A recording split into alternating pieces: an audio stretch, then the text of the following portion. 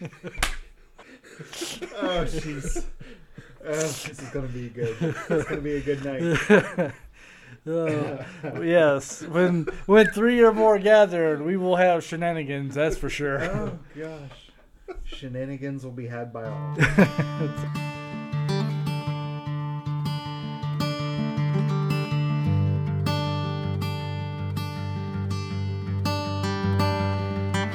Hello, everyone, and welcome to the Achieving Christian Thought podcast. I'm your host, Brian. Hey, thanks for listening in. This is Robert. Hey, and I'm Zach. Join us for each episode as we apply the gospel to dive into the inner workings of the Christian faith. Are you agnostic or atheist and want to understand Christianity better? Want to learn more about Jesus?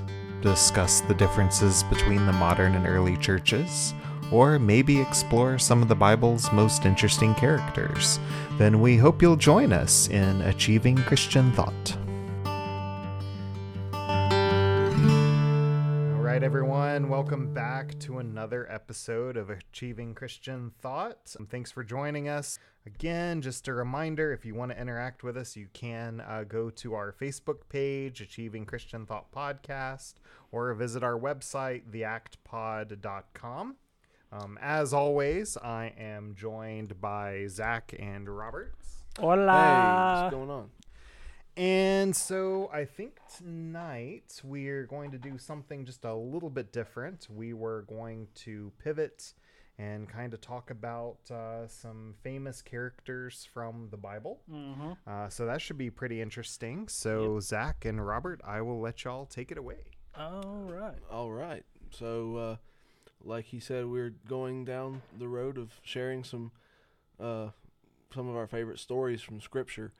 So this is kind of a biography night on the podcast. But for this episode, we are each picking a biblical figure that we admire, we love, or maybe just fascinates us. But I'll start this off. I'll share the story, and then Zach can pick up with the person he's chosen. But now, this is one of the big players, but I couldn't resist doing this person.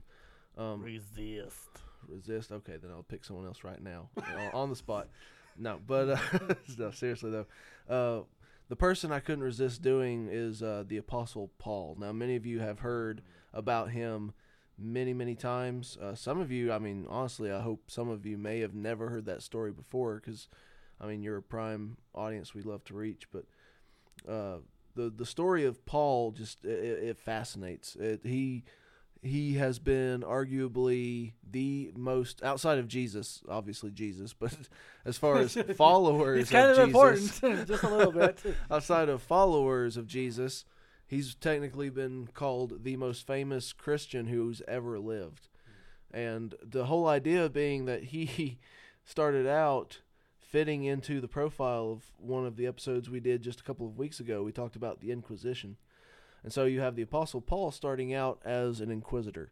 That's what he was. He was for the Orthodox Jewish religion of his day, looked at the brand new Jesus cult, this brand new group of people who were rising up around his name, and they thought it was disgusting. They thought it was blasphemy against God. They were offended by it. And here comes this young Pharisee. A Pharisee being, think of a modern-day rabbi, but 2 or 3 times more intense, more dedicated. They dedicated their entire lives to obeying every single jot and tittle to the fullest from the Old Testament. And so they were the main religious leaders of the day. And Paul is one of the best of the best. He actually mentions some of the things that are known about him. He was a Pharisee who was raised under the teaching of one of the greatest rabbis of that day, a man named Gamaliel. And Paul sat at his feet and just soaked up everything he knew from this incredible teacher. I mean, people were bending over backwards to learn from Gamaliel, and Paul excelled to the very top of his game. I've heard scholars mention that as far as an ancient Jewish alternative, he basically had what we would consider a PhD in his time. He was at the top of the list. He had all the credentials. He knew what he was doing. He honestly, if he had not changed his course in life, he probably would have gone straight to high priest at some point. But he was rising quickly. And when the Jesus cult, there at the time it was known as the Way, shows up, and I'm talking the church is brand new. He witnessed the days of Pentecost when the church got launched. He was a contemporary with Simon Peter and John and James. And so Paul, known to the Jews as Saul with an S, he actually becomes the main inquisitor. He's the number one volunteer to route these people up, to gather them up, drag them away, and throw them into their version of a prison, which was literally just a muddy hole. And you would just live inside the hole, and if you died there, then so be it. And they considered this God's just punishment for having swayed away from the Scriptures. And so they didn't realize that God was doing something new in their lifetime. And so what Saul does is he starts out his whole journey as kind of the ultimate bad guy of the story. I mean, this guy is, we throw out pop culture references all the time, but it relates really well. He was literally Darth Vader. When he entered the room, the music started. When he entered the room, they knew what he was there for. They knew he was there to rout out a certain religious group. And so nobody trusted him. Nobody wanted to be near him. If you were a follower of Jesus, you avoided him like the plague. It wasn't that he would debate you. It wasn't that he would scream at you. He would simply Arrest calmly you. on the outside, but he was furious on the inside. He would calmly set up things so that you could be dragged away and eventually executed. But as the story goes, and I'm talking not from necessarily from a biblical perspective when I say this, from a historical perspective, Saul, that we know him as Saul of Tarsus. It's where he lived and grew up and came from. Saul of Tarsus changed face overnight. And unless you go into what he says about it in the Scriptures, you cannot explain what possibly happened. He's going from someone willing to rout and kill these Christians, drag them into prison, toss their lives away, and yet he goes from someone who's willing to do that to become someone who's willing to die for it. He says, not only was I wrong, but now I'm ready to die for this. And so he actually starts preaching the same thing that the cults are preaching, and it freaks people out. I mean, it was almost like seeing a ghost, even though he never died. He would walk into the synagogues.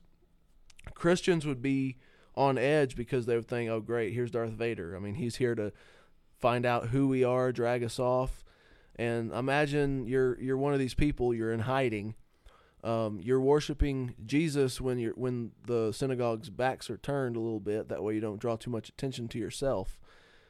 And Saul, with an S, shows up, and he starts trying to convince you from the Scriptures that Jesus is king. He is the Messiah. And he's, honestly, they all did think that he was probably undercover trying to rat out the Christians, so they still didn't trust him. They didn't want to talk to him. They didn't want to get too close to him. And when the authorities in question, the people who hired him, realized that this was not an act, because they never put him up to it. When they started it dawned on them after a while that this was for real. He's not getting anything out of this, and he's still pursuing it. Then they decide to kill him, and so he goes from their employee to their target. And by then he's gotten a few allies who help sneak him out of the city. And I want to say the rest is history, but there's so much more to say. I mean, he goes from, in our minds, we tend to think of him as there are many characters in Scripture that have a name change, and it signifies a change in their heart. One example, before I jump on to Paul again, is Abraham in Genesis. He starts as Abram. I've also heard Abram, but when God makes his promise to him, God changes his name from Abram to Abraham, meaning God, father of many, and that's a whole different story. But in other words, it's not new in Scripture. And so when we look at Saul, we tend to love to think of this person's name changed by, people usually have that idea that his name was changed by God, but instead what happened was Luke, when he wrote the book of Acts, chose to transfer Saul's name to Paul. to signify the geography of where he was, but also, as I said with Abraham, to signify his change of heart. And so he actually had both names at once. To the Jews, he was Saul, and to the Gentiles at large, he was Paul with a P. And so the interesting thing about him is that one of the many interesting things is that he had citizenship among the Jews. He had Jewish citizenship. He also had citizenship in Rome, Roman citizenship, which was very, very rare and gave you a lot of benefits up and above and beyond most people who lived in the Roman Empire. And some scholars, they really debate hard where he probably got that from. One very famous Bible scholar, F.F. Bruce, if I remember correctly, I believe he said he thinks that Paul's father may have done something in service to the empire that actually granted his family that citizenship, so that by the time Saul was born, he'd already been granted it thanks to his father's service.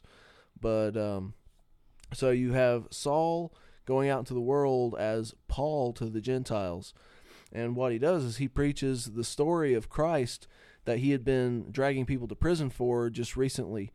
And as I said, you'd have to look in Scripture to get his testimony on it. But what can't be denied is he completely changed his allegiance overnight under full threat of death. I mean, he was the one who dragged them to death. He helped in the stoning of Stephen. He knew that this was not a bluff.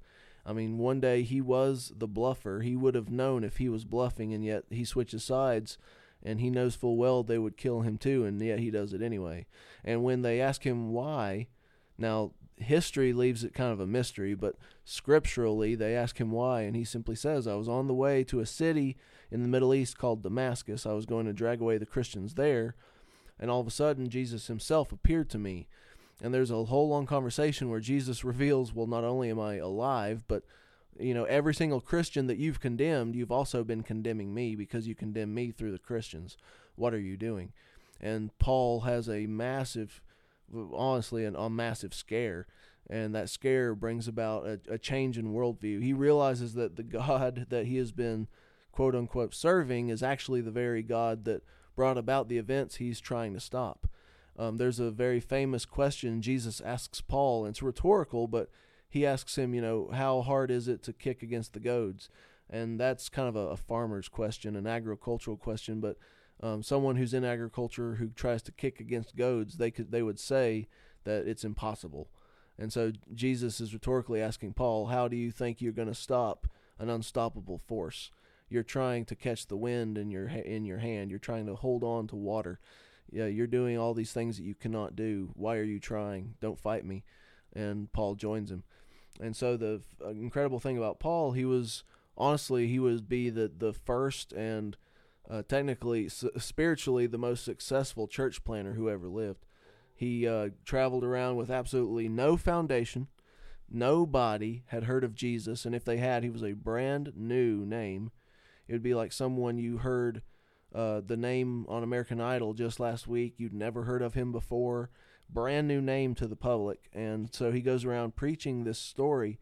Some believe, some don't. Some literally try to kill him like he knew they would.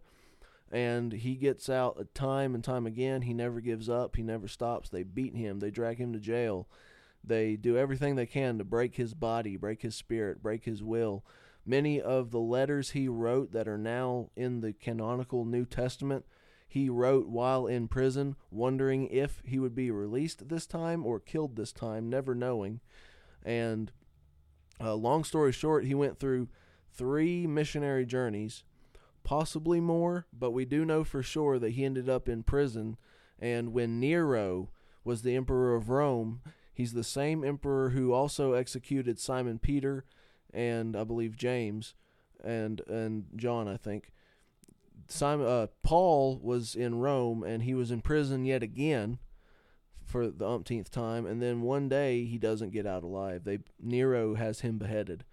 And yet, despite his death, Paul is still one of the quickest, most recognizable names among Christians today. And if someone says that they don't recognize his name, that literally means that they haven't been reading their Bible. If they try to say that they don't really agree with Paul, he is in a very, very very cushy position as opposed to people like Billy Graham or John Piper. We could disagree with something they say. If you disagree with something Paul says, the Christian church has recognized what he wrote as literally God inspired for 2,000 years. And God used him to break the mold among those people who had never ever heard the name before. Because the challenge with Paul is Peter, James, all the others, they're preaching chiefly to the Jews. Because they were Jewish, it makes sense. The Jewish scriptures taught the people about the concepts of sin, what sacrifice is, what holiness is, that the heart is deceptive, that the world is fallen. All these things we take for granted as Christian teachings, they were Jewish teachings. And while God raised the nation of Israel, he was actually raising up a culture that would understand these things beforehand so that we would know what the Messiah was when he came. So they're teaching to a culture that is ready for this, what we would consider churched, quote-unquote, people who understand these concepts. He was jumping out on a limb and talking to people as if they were on another planet. They had a completely different foundation of morality, a completely different foundation of philosophy. Some people thought he was raving mad simply for suggesting that there was only one God. Almost everyone thought he was raging mad for suggesting that a man would rise from the grave. And yet he was so successful because God himself blessed what Paul did. Paul was his instrument to start this chain reaction in the Gentile world. If there were no Paul, there would have been no real lasting surviving church outside of the Jewish nation, which was just a speck on the map, and Paul spread it all over the place. And so his story still resonates with us. If you are a believer and you don't happen to have Jewish descendants, then you are a product of Paul's ministry, period. You have him to thank. It's because he stepped out and risked his life that you are a believer at all, that you have the opportunity to hear the name of Jesus at all. And what people can't explain historically is why he would do this to glorify somebody else. He pulled out all the stops to glorify somebody else who, by their accounts, he'd never met before. By their accounts, Jesus was already dead and gone before Paul comes on the scene, and yet he changed everything and gave everything up for the sake of this Jesus. And yet he is literally, his pen is literally half of the New Testament. But that's the main reason I wanted to go through his story briefly, was just because he is, other than Jesus, he and Jesus are literally the two foundations of the entire New Testament story and the gospel message. Jesus started the church, and Paul started spreading the message. And everyone and every believer that came after that who was not Jewish came strictly from him. But he's definitely one of my heroes of the faith, and I can't not read anything he says, and I can't read anything he does without feeling convicted by my lack of passion in comparison to him. I mean, it was so real to him. He was so willing to go so far. But that is the story of Paul in a nutshell. You'll find his life story in Acts, and you'll find all of his teachings in the letters. That's from Romans all the way down to 1st, 2nd Timothy, 1st, 2nd Thessalonians. So that's a massive chunk of the New Testament. But that was just an intro to him. If you've never heard of him, this is your chance to be introduced to him. If you have before, here's a chance just to sit back and kind of recapture the awe of, what his life amounted to thanks to God's intervention.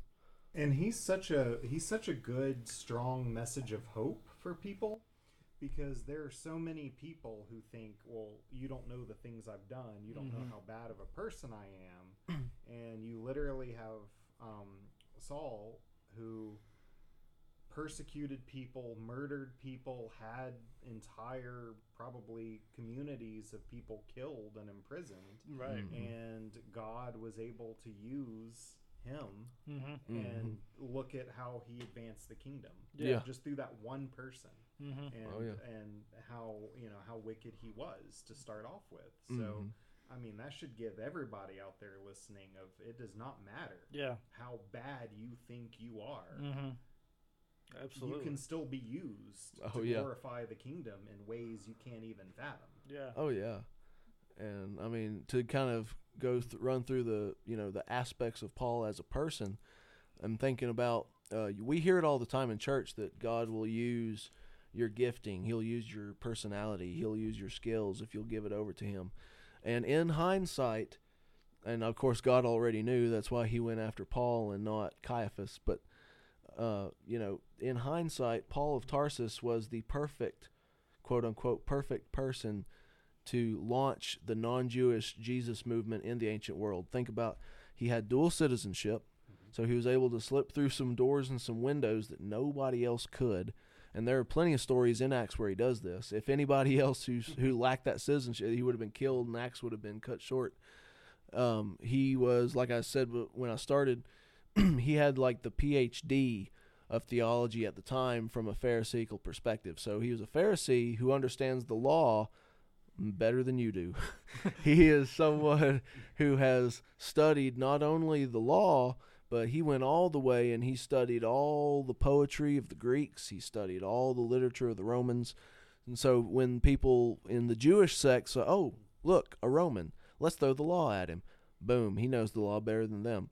And then the Romans see him and they go, oh, look, a Jew. And they decide, let's just throw some Plato at him, some Aristotle. Boom, he knows the philosophers better than the Romans do. And they're like, and they ask themselves, who is this guy? Someone who dedicated himself to books, and then Jesus told him, okay, now take that brain and move it out on 2 feet. And so you've got someone with dual citizenship, someone who is very, very, very steeped in the literature and the knowledge of the time. Plus his personality really comes into play too, because he was and now some people would call him an extremist, a zealot. He was very, very willing to sell out to what he believed in. He was the guy who could not settle down. He would be the guy, he would have thought it was too restricting to have a wife and a family. As far as we know, he never got married. He was always on the move. He was never content to sit back and relax too much. He had to do it. And we see that on both sides of his personality. Before he got saved, he was gung-ho. He was the first person to volunteer to slaughter these Christians. Then on the flip side, he becomes a Christian, and he's I will say the first one to volunteer. God called him, but God knew his heart. That's why he was called. He was the first person to go gung-ho, to go to the farthest reaches of the universe, hang out in a whole other galaxy if he had to, and preach this Jesus. And there's even an episode where he gets into an argument with a friend. Someone deserts them, and Paul thinks he shouldn't be allowed back in because he had one chance, he failed. Paul has no patience for this. And his friend is more of an encourager. He's more of a father figure. He says, let's forgive him like Jesus would. Let's bring him back in. Let's do this. Scripture never says which one of them were in the right, but without question, Paul is the one who really wants to just beat him over the head and keep moving. And I would argue that was possibly a character flaw that God still chose to use in his sovereignty. And because now this is just my opinion, and I'll share it as long as I'm clear that it's my opinion. I think Barnabas was in the right. He should have allowed John to come back, maybe trust him with less if there was a chance he would bail again. But personally, I think Paul was being too on the nose, too legalistic, but God still used it. And so this person, gung-ho, they know what they're talking about. They're willing to go jumping into a flame with a water gun. It's almost like there's never a dull moment with him. There's never a calm moment with him. He was never afraid to burn himself out, and yet he was never burned out. He was a machine. And a side note also, later on, Paul admits that John Mark, which is the guy in question who abandoned them, later was redeemed in his eyes. Like he saw him. I can't remember if it's Galatians. I know it's one of his letters. It says basically John Mark is good teaching or like good teacher. So in a way, like he might in the beginning might have really looked down on John Mark, but then as time moved forward, he proved himself, and Paul was like, okay, I have faith in this guy again. Yep. Yeah, he calls him a great companion in the faith. And so you see him kind of coming full circle from where he was when he was younger, and then kind of learning from his mistakes, seeing John Mark grow, learning what it means to reconcile. But that's the story of Paul in a nutshell, and all the things that made him so unique and so sovereignly gifted for the role that God had for him. All right, and so now we're going to do John the Baptist. And John the Baptist is a fascinating read. He's a fascinating person, fascinating individual. He is considered the last prophet of the Old Testament, some would say, because Jesus, shows up. But before Jesus shows up and before he gets baptized, John is in the wilderness, proclaiming that to repent and baptizing people. But even before that, I'm going to go back to kind of like his upbringing, and even before that is his parents' story, because his parents' story is fascinating too. Because there was Elizabeth and Zachariah, no relation to me, share the same name, but that's about it. But Elizabeth and Zachariah were not able to have children, and they were married. They enjoyed each other's company, but they never had any kids. And then one day, Zachariah is serving in a temple, and the angel comes down and tells him that, hey, your wife, Elizabeth, is going to have a child, and you're to name him John. And instead of going, oh, God did something miraculous, he looks, like he looked back and could have seen how Abraham and Sarah and been like, oh, that's awesome and great. But instead, he goes, me and my wife are too old. We can't have kids. And because of that, he was struck mute for his lack of faith. Not a very high moment for Zechariah. But still, God moved. God spoke through the angel, and Zechariah was made mute. But then he goes home. Some time passes, and it finds out Elizabeth is with child.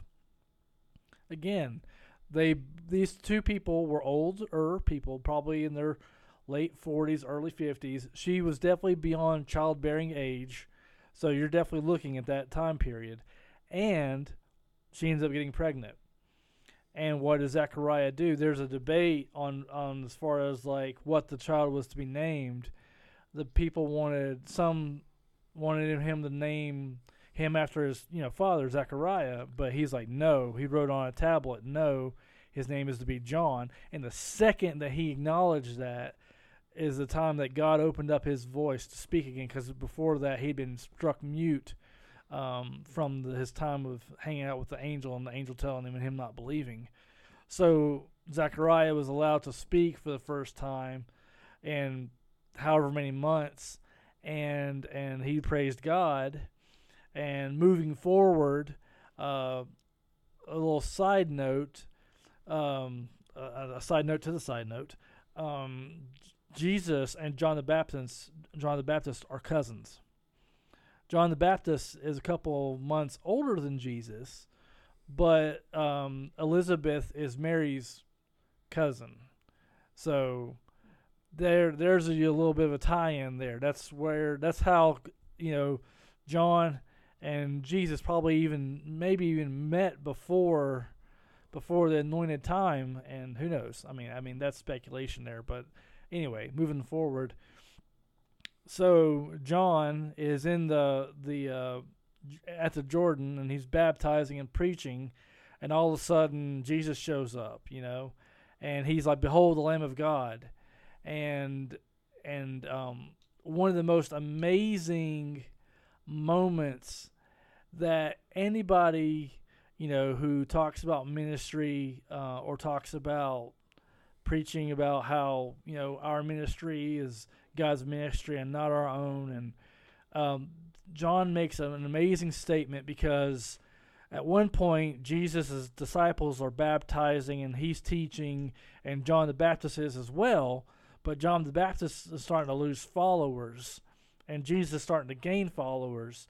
And John's disciples are like, hey, you see what's going on here? And he makes the most beautiful statement. He says, he must increase and I must decrease. And I can't tell you how many times I've heard pastors, I can't tell you how many encouragements that I've heard of that, where he was willing to just lay down his ego, lay down his quote-unquote right, his authority, and lay it at Jesus' feet. That is an awesome testimony, and that's one of the reasons why I think so highly of John. And then moving forward, after this event, later, John is arrested. John gets arrested because he preaches against Herod's actions. Herod was the ruler, kind of like the puppet king, if you would imagine, of the nation of Israel. He was underneath the Roman Empire, of course, but he was having, I don't know if it's his sister or if it was a sister-in-law, but basically after his brother died, Herod married her. And so that was sort of like an incestual type relationship that shouldn't exist, basically. And John the Baptist called him out on it, saying, you shouldn't do that. That's wrong. Don't do that. So Herod had him arrested. And it's amazing because Jesus, I think it's in the book of John, talks about he's in the middle of teaching and preaching, and all of a sudden one of John's followers comes up to him and basically asks the question, are you the one, or should we be looking for another? Basically asking Jesus, is he truly the Messiah, or should we be looking for another? Now, the significance of that is, at one point, early on in Jesus' ministry, in the very beginning, when they were both ministering together, or, in relatively close proximity, you had John saying, behold the Lamb of God who takes away the sins of the world. He was convinced. But then he got arrested, and maybe some despair happened. Maybe the Messiah wasn't happening the way he thought. What have you. He ended up showing his humanity and was asking Jesus the question, are you the one, or should we be looking for another? And Jesus basically answered, I am he. And then, this is the awesome part about Jesus, is when John was having his moment of doubt, was having his moment of struggle, Jesus defended John. He stepped up and said, what did you guys go out to see? You went out to see a prophet, and I tell you, he was basically just kind of like reiterating the fact that, he was doing what God called him to do. And yet, even in that, he still struggled, he still doubted. And I think that is a representation of people, of us. We have our high moments where, God does something miraculous in our life, or we see it. But then we also have the moments where we're in the valley, and you're holding on to your faith by, basically God's holding on to you, and you don't even see how you can get through it. And yet God brought him through that. And just kind of fast forward a little bit, and there towards the end of John the Baptist's life, he actually was martyred. I don't know if you'd call him martyr, but he was executed for basically, long story short, there was a feast that was happening in Herod's palace, and Herodotus, I think that's the name. I can't remember the name of the lady. But anyways, her daughter came out and danced really magnificently. And Herod basically said, I'll give you whatever you want, just whatever it is, just I'll give it to you. Just tell me what you want. And she said, I want John the Baptist's head on a platter. So Herod was forced then to execute John the Baptist. So that was the end of John the Baptist's earthly ministry. But again, I'm amazed by, just the scope of the things that happened in his life, the highs and the lows, the moments where he sat potentially beside Jesus and talked to Jesus and spent time with him. knowing that this guy was his cousin, but yet still saw him as unworthy to even unstrap his sandals, because he makes that statement. And he goes from that awesome, yes, I'm going to do God's will, to that deep, dark moment where he was struggling, and yet Jesus still defended him, still loved him, still cared for him. And that's something that we can take away, I take away from it, is even in those moments where, you're in the valley or I'm in the valley, God's still there and Jesus is still defending us. The enemy might be sitting there going, oh, look, he did this, he did that, she did this, she did that, yada, yada, yada. And we might feel that guilt if we allow the enemy to whisper in our ears. But Jesus is there defending us. He's our shield. And if we would just stop listening to those whispers of the enemy and instead listen to what God says about us, then we can move forward. Not that it makes the things that we might experience easy, but it is that encouragement, that constant understanding that, these biblical figures had their great moments, and then they also had their valley moments. You see it in the scriptures. You see it even in the Old Testament. I mean, you had Moses, you had Isaiah. There's numerous prophets that were literally hearing God's voice, and through circumstances that were going on in their life and their ministries, and they wished for death. And it's one thing to say that, but whenever the God of the universe is listening and could grant the wish immediately to take you out, and instead he doesn't, is just mind-blowing. And it's just a testimony that these people, whether it be John the Baptist or these other prophets, Moses, whoever, all these peoples had ups and downs, and they struggled. They maybe they didn't doubt. Who knows? Maybe some of them did. But at the end of the day, they did what God told them to do. And that's the encouragement I have whenever I look at John the Baptist. He's not a perfect man, but none of us are except for Jesus. And that's the thing that I look to about that. And that's what gives me the encouragement and hope to realize that, tomorrow's a new day. And if I jack this day up, tomorrow's a new day. And let's move forward for the kingdom, for the gospel, for the ministry of reconciliation, the lost to Jesus, because that's what it's about. So to move into a third figure to wrap this up tonight, we decided to throw a little Old Testament in there. Both our figures at first, Paul and John the Baptizer, these were New Testament figures. So let's throw a little Old Testament in there. Old Testament, if you've listened to the show and you didn't already know, you would learn from previous episodes, but the Old Testament is basically the Jewish Bible. The New Testament is the Christian, quote unquote, sequel to the Bible. So the Moses is the quintessential Bible part 2. The quintessential figure of Judaism is Moses, and he's the foundation of technically the entire nation of Israel itself. He's the foundation of the Passover holiday. He's the foundation of the law. God gave all of these to him, but as far as human figures go, he is definitely the quintessential one.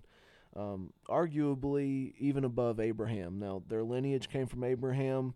Their identity came through Moses. God used them both in different ways.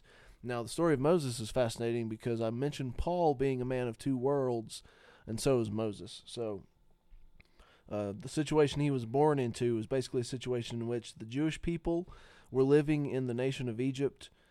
They became a threat to Pharaoh at first.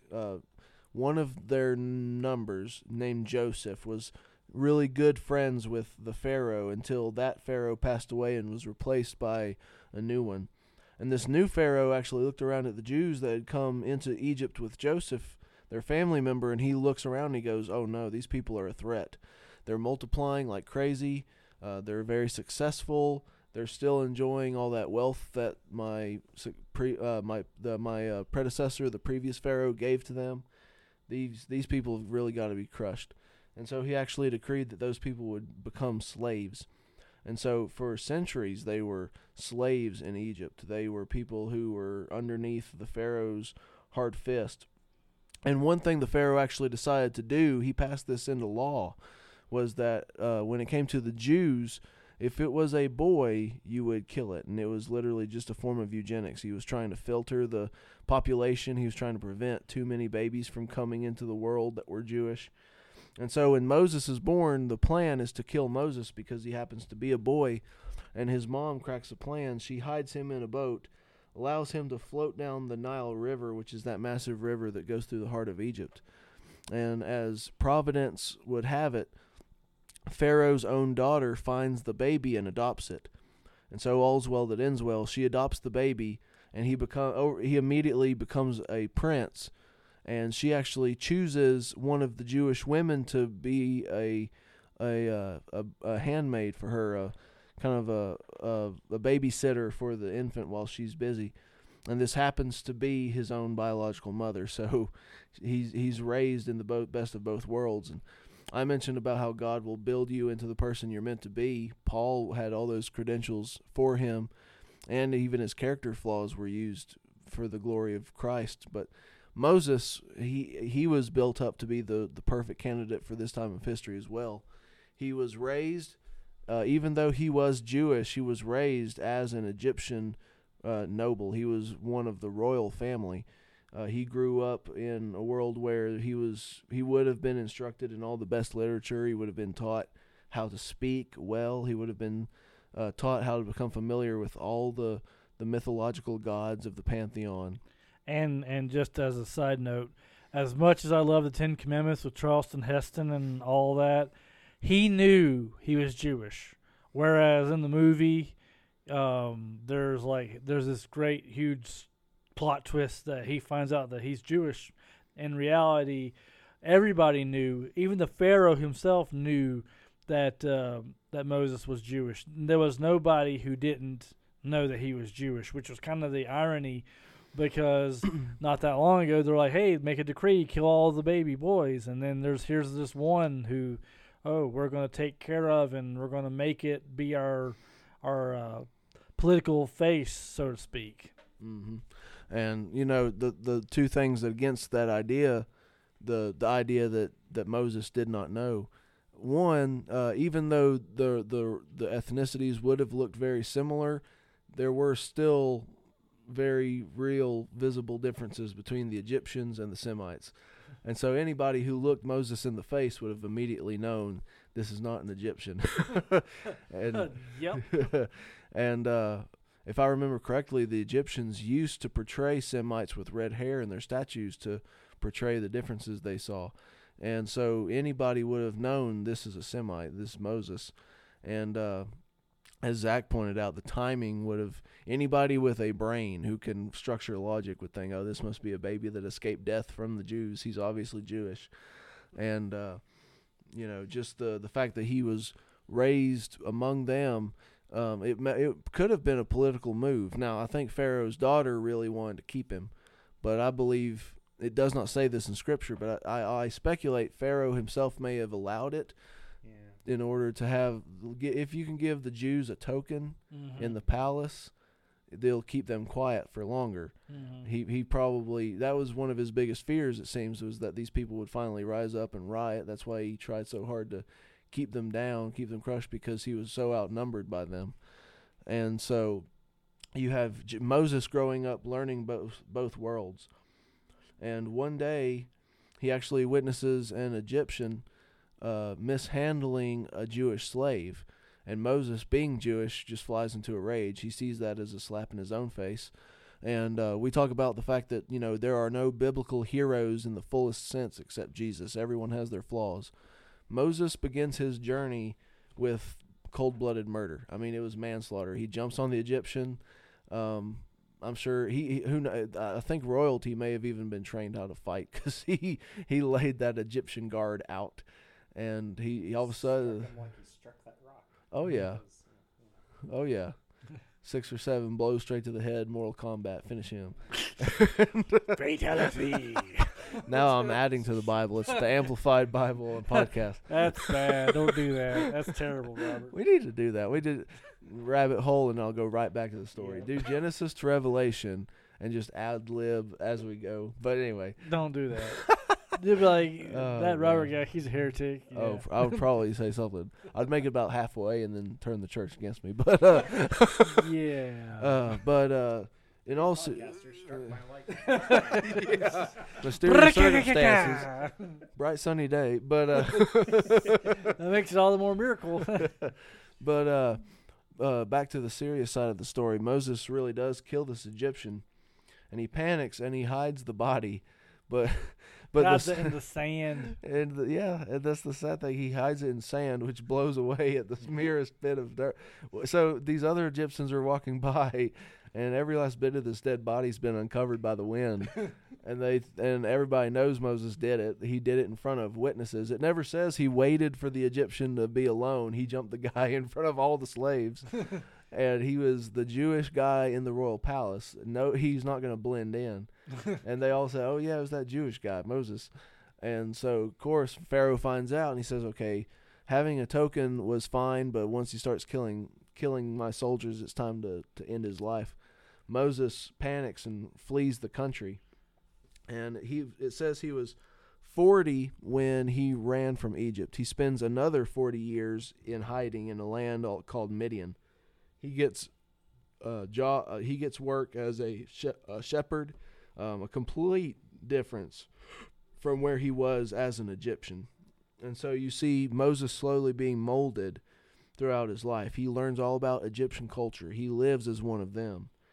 Then, when the time comes, he's got the same amount of time, 40 years in Egypt, 40 years in the land of Midian, to really reduce his ego, to really soften him out and humble him.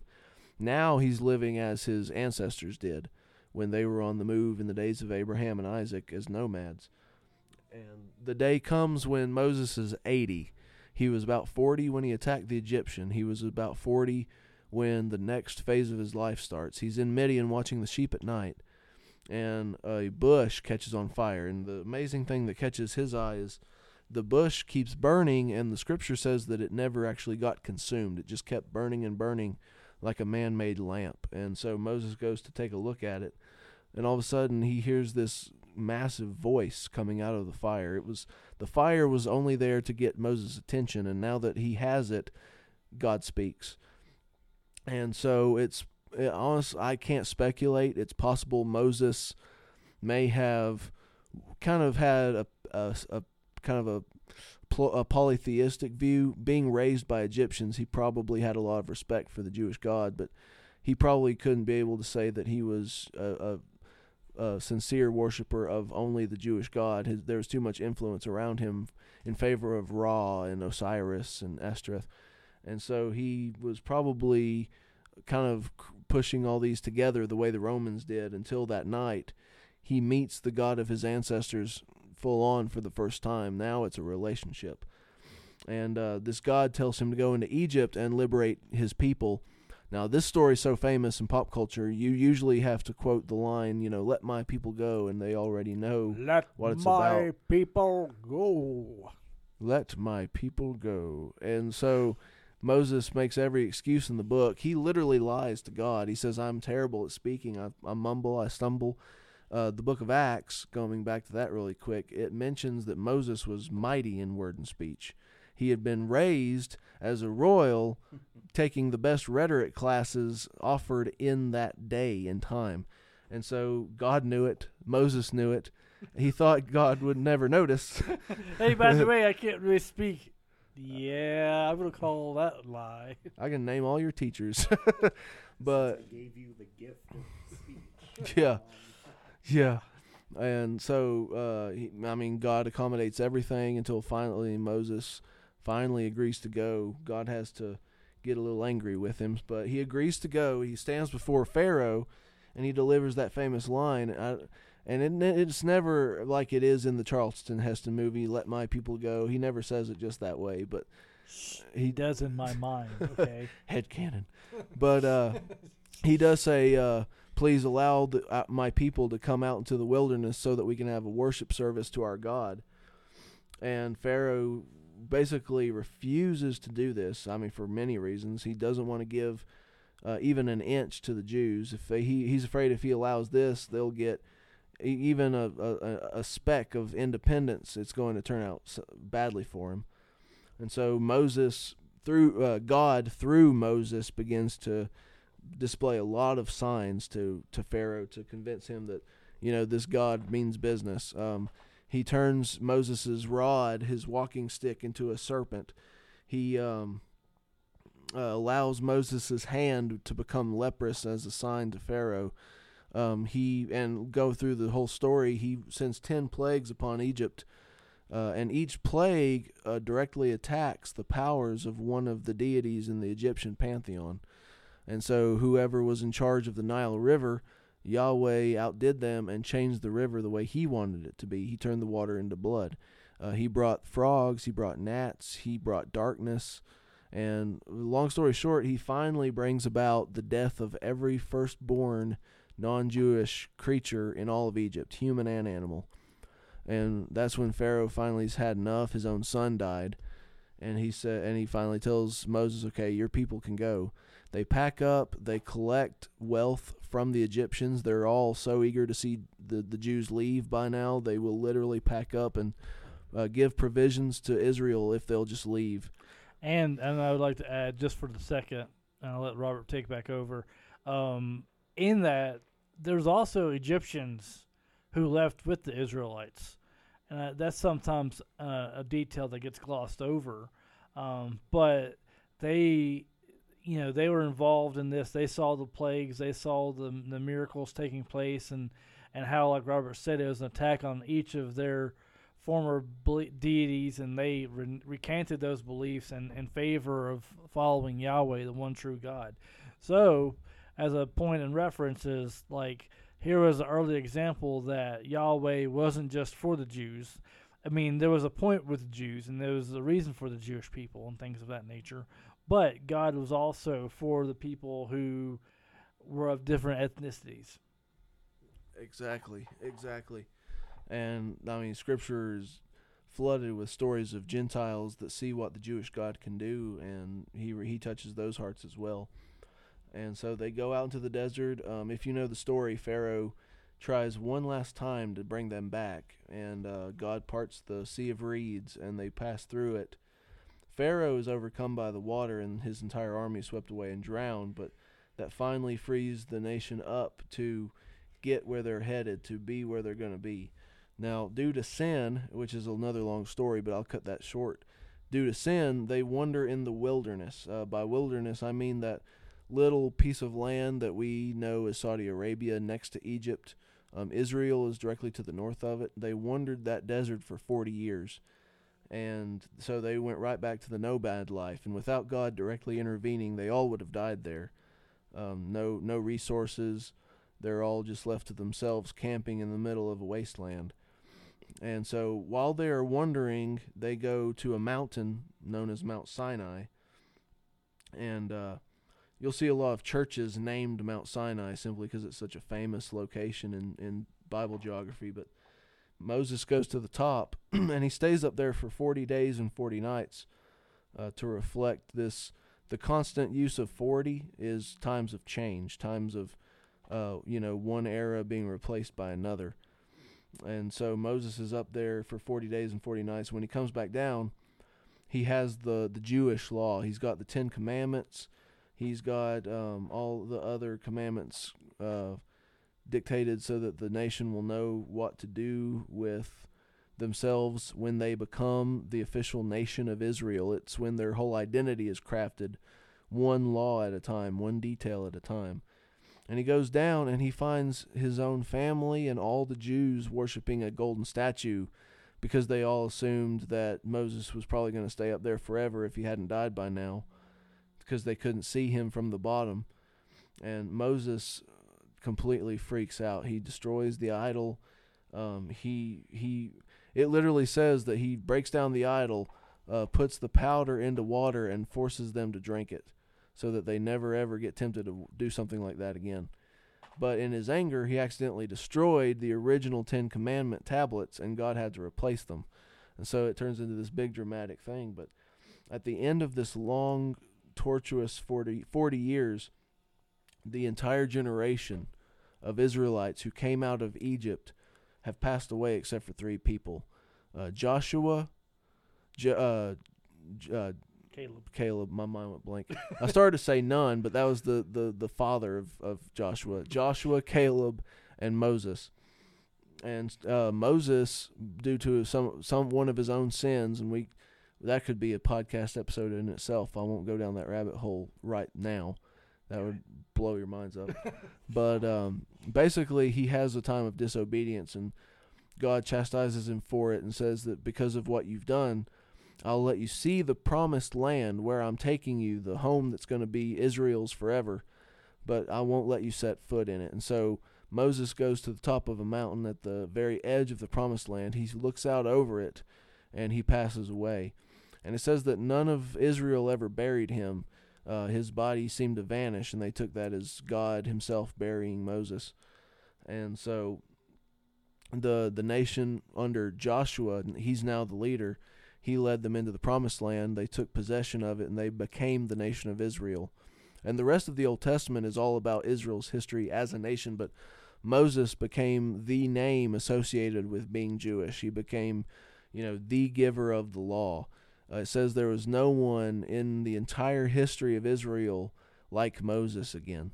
No one ever rose up with that much prestige, that much humility, that much closeness to God. He was closer to God than any of the prophets were.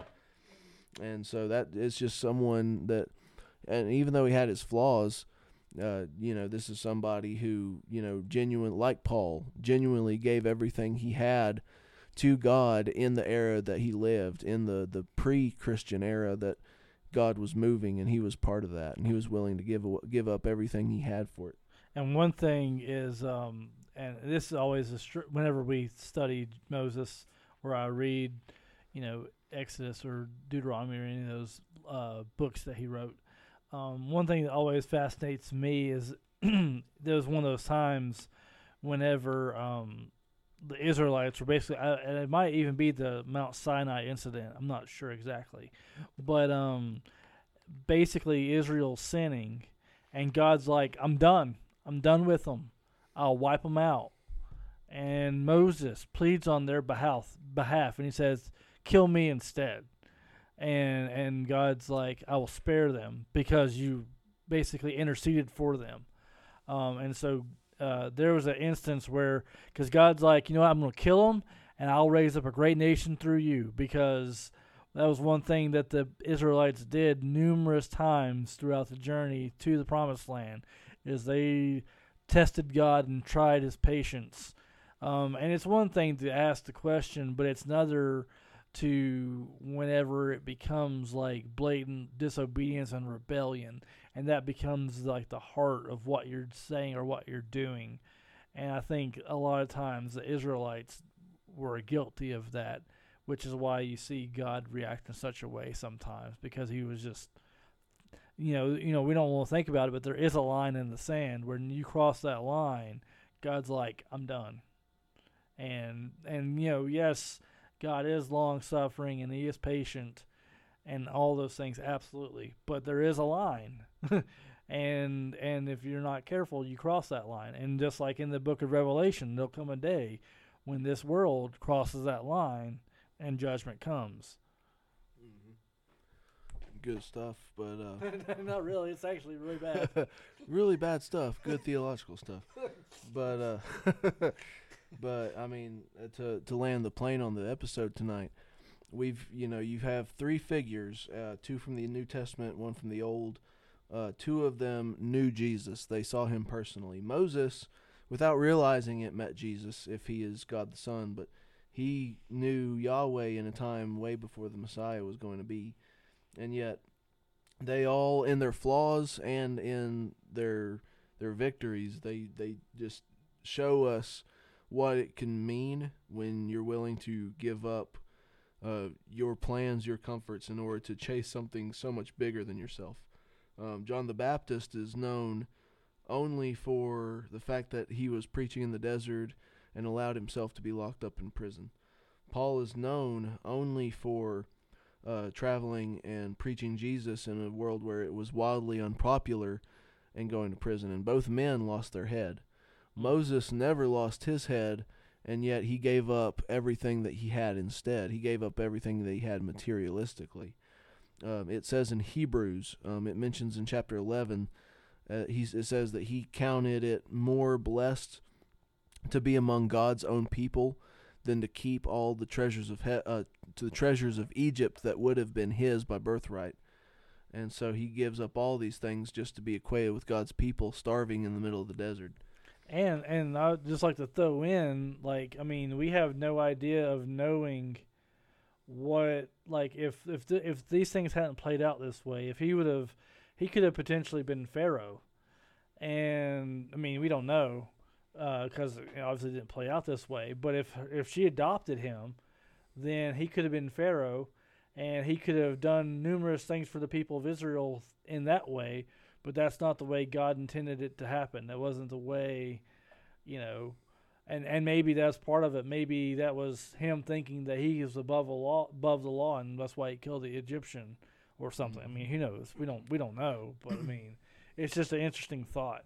It really is, and I'll point this out, and then we'll land the plane on the biography episode tonight. But the irony being, if Moses had stayed his hand, if he'd kept going on that trajectory that he was on, if he'd allowed himself to become promoted until the point that he was the Pharaoh, that would have been, in his eyes, that probably would have been the best possible career path for him.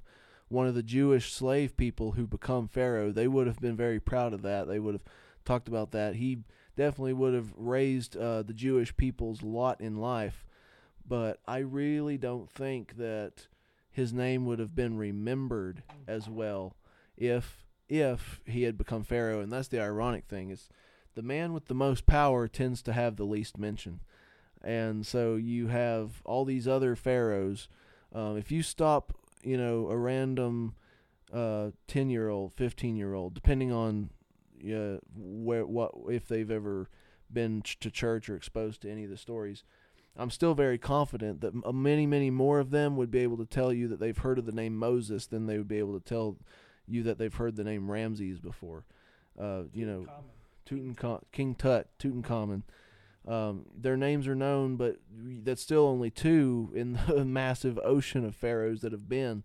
And, only the most detailed scholars could give you the names of all those pharaohs. But Moses has been a household name for hundreds and hundreds of years. People have, wanted to be associated with Moses. People have wanted to have Moses on their team. Much the same we've talked about with Jesus on earlier episodes. People have wanted Moses on their side because Moses is known as the man who gave everything. And people raise Moses up as this role model, and he was a man who gave up what anybody at the time would have considered his best possible career plan.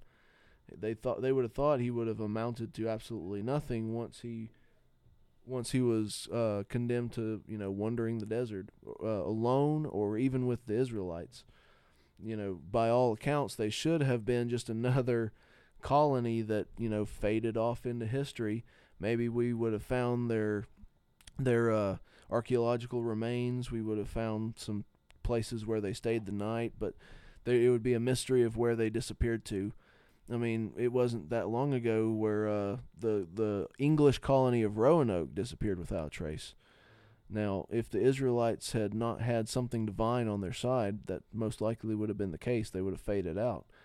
And yet, you could argue that all of Western civilization hinges on the nation of Israel that rose up in the Middle East. And the name that is associated to them is their very identity. I would argue even up and above Abraham is the name of Moses, because it's so tied to the law, and the law is so tied to what it means to be Jewish. But all that to say, when we give ourselves over to Christ, when we're willing to give up what anybody else would consider the best parts of life in order to pursue Him first and foremost, one, you never know how far God would be willing to use you. It's only limited by his own plan, desire, and power. And, two, we not only do we not know, just how far he's willing to go, but, just remember that, a legacy can be everything at the end of the day. It's what you are remembered for. So will you have a legacy like a Moses or a Paul or John the Baptist, someone who gave it all at the right time and made the right choice for the right person, and by the right person, of course, being Christ? Or would you have a legacy like Pontius Pilate? He's only known for one thing, too, and it's not nearly as pretty. Amen. Yeah. All right. Well, thank you, guys. Where are we heading next episode? So next episode, we are riding the biography train at least one more time. But to shake things up, this episode's focused on biblical figures, people we still believe are historical, but they're in the pages of Scripture. Next episode, we're going to be jumping on some names from history outside the pages of Scripture. When the canon ends, the world still kept going. So we're going to pick some names from the history books. Well, thank you, Zach and Robert, and to all of our listeners, thanks for joining us again for this episode. Thank you. And like I said, visit our Facebook, Achieving Christian Thought podcast, and our website, theactpod.com. And thank you all. We'll be with you next time. Bum, bum.